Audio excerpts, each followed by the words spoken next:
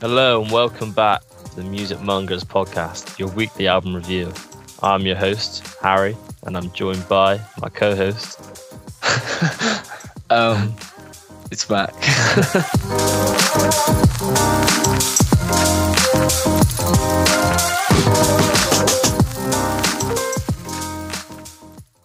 So this week we were listening to Modus Vivendi by 070 Shake. Why don't you tell us a little bit of background knowledge about the album, Matt? So the album was recorded in LA. Apparently, she made like 100 songs in around a month. I don't know if that's good or bad. And it was released with Good and Def Jam Records, which is Kanye West's label. Yeah, the art was done by some bloke called Sam Spratt, representing her as an android. Thought it was a pretty cool album cover. The album also featured production by Mike Dean, who obviously works a lot with Kanye West and In the Premier League. Yeah, and in the Prem. Just recently retired, so that's sad. But yeah, and I think just before the album, she had a few features on one of Kanye's albums, on like the songs "Violent Crimes" and "Ghost Town," and she kind of aims for like a psychedelic R&B, dream pop, spacey kind of pop rap sound, which obviously she achieves with Modus Vivendi. Apparently she was on or like involved in one of Kanye's other albums. I can't remember which one it was, but she just didn't appear on like the final cut.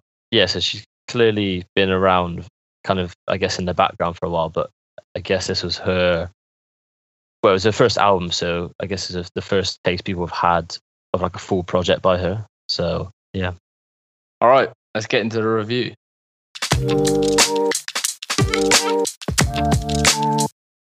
So Mac, what did you think of it? I thought it was a cool album. It had a lot of interesting topics. Like it touched on relationships, commitment, a bit of drug use, and Modus Vivendi itself means like an agreement between two disputing parties to live in peace.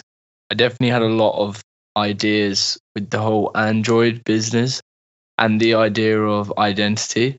I did think that was quite a strong theme, particularly with the album cover. I just kept coming back to it. I didn't really pick up on it initially. And then once I sort of clocked it, that it was her as an android, it's almost like a fake person, someone that's built to blend in, but is different on the inside. I did keep coming back to that in all of the layers of, I don't even know. I'm fucking losing my mind. But yeah, I kept I kept coming back to that. It sort of was all coming together in my head like some master plan. Nice. I felt like Michael Scofield. Mate. All written on my back. No, I agree, and I think what was cool is that she used those ideas like in her lyrics and stuff, but it doesn't take away from the sound of the music. If you know what I mean, it wasn't like you could still listen to it on like a bass like level or like delve a bit deeper into it. Yeah, it still was enjoyable for both. So I think that's like the cool thing about it. Yeah, definitely. And there's a lot of experimentation on it, and a lot of auto-tune, and you can see the Travis Scott influence, particularly with that auto-tune, and the Kanye and the Kid Cudi influences. Like it's quite clear. Yeah, for sure. Like you said, it's sort of like a synth pop, isn't it? Psychedelic vibe. Yeah, and, like spacey kind of. Yeah. She has a lot of auto-tune, but she has a really unique and like distinct voice. Like if I heard on different songs, and like I have in the past, even the song Morrow, which I knew from FIFA, just hearing it again is so distinct. I didn't know who she was before I listened to this, but now like I've got a name to a voice, I guess, is so distinct, which is really cool. And yeah, I guess sometimes auto-tune, maybe after like a while, it gets a little bit hard to listen to because it's quite like robotic, but it's nice for like 5 songs. If they're like really good, it's a nice touch. One thing about the auto-tune is you do find yourself wanting to listen to a bit more of that candid voice and hearing that rawness behind it, because it is heavily auto-tuned through the whole album. And as I say, she's clearly an amazing singer. Yeah, I guess sometimes the auto-tune takes away the like passion in the voice, I guess you could say. I feel like on a lot of the songs it doesn't, but some you could say, it might hinder it a little could bit. Take away that slight bit of emotion and take away a bit of you relating to her. You could deep it, to be fair, and take that back to the whole Android picture, and you can say it's sort of another level of she won't let you relate to her because she doesn't think it's possible, is in seeing herself as someone not like everyone else. I do see that as one of the main themes through the whole album. I don't know if that's like intentional, but it does feel like that. And obviously the auto-tune itself is quite robotic in nature, isn't it? Which again goes to that whole idea, which I thought was kind of interesting thought. I quite like it when albums have like a thematic kind of approach where like it's quite distinct in what it's trying to achieve. Which this felt, it was pretty cohesive. Like everything felt like it had its place. Yeah, which was kind of nice.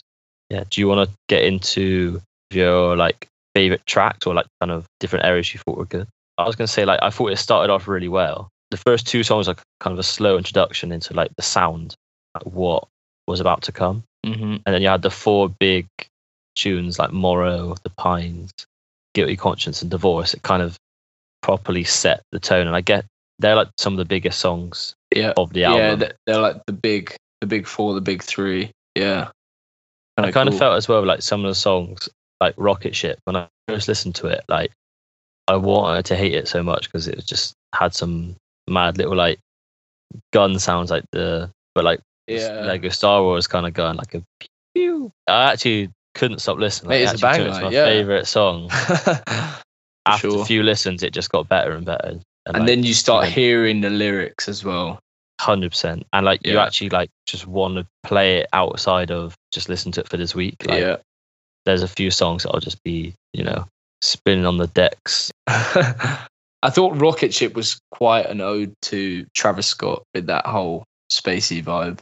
Yeah. And I did mention to you as well, it's definitely not a real thing, but I thought that song, The Pines, it just, because there was that Travis Scott and Kid Cudi influence, it just made me think their song they've got together, and I was like, the Scotts.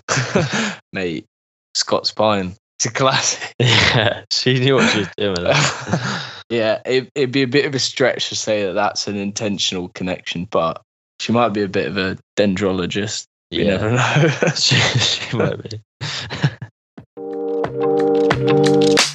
All right, so did you have a favorite song from the album? Yes, my favorite song was Rocket Ship, but I do have to say it was very close between Rocket Ship, Guilty Conscience, and Morrow. But Morrow, I kind of already knew. I knew that a little bit before, so couldn't really count. And Guilty Conscience was really good, but Rocket Ship I just kept like having to listen to again. So I feel like I had to pick that one. What about you, bro? For me, it had to be Morrow. It was the first song that really stood out to me, but I didn't really have any least favorite songs. The opener for me, Don't Break the Silence, wasn't my favorite. It didn't really do it for me, and I did think that was interesting because there was a lot of other people who'd reviewed the music, like The Needle Drop. They were mentioning the first song as like this big chungus. Yeah. That sort of sets the theme for the whole album. But I don't know, it didn't really do it for me. I wouldn't say it's like one of my favorites, but I feel like it set the tone. I think some of them near the bottom. Yeah, did you have a least favorite? No, not really. I think maybe the last song I didn't really listen to a bunch. Really? I like that one. Or maybe the one before. But near the end, like my favorite songs were the first half. But I wasn't to say I didn't like the last half. I just preferred the first. Yeah, so hit me with the one word of the week. Hit me with your rhythm stick. Ethereal. Okay. If you don't know what it means, maybe you should pick up a book or something. I do know what it means. No, not you. I mean, the people listen. You know what it means because I told you a minute ago. All right, so we're not saying anything for the listeners. just to confirm. So it basically just means it was pretty like Kevin Spacey, doesn't it? All right, look. My word is ethereal, which means extremely delicate and light in a way it seems not to be of this world, or heavenly or spiritual. I kind of meant it in like a walking dictionary, mate. I kind of meant it in the kind of outer worldly, robotic, spacey vibes, spacey alien, rather than delicate and light. What was your one word answer? So I've just gone with layered because. Wait, can I quickly tell you one thing really quick?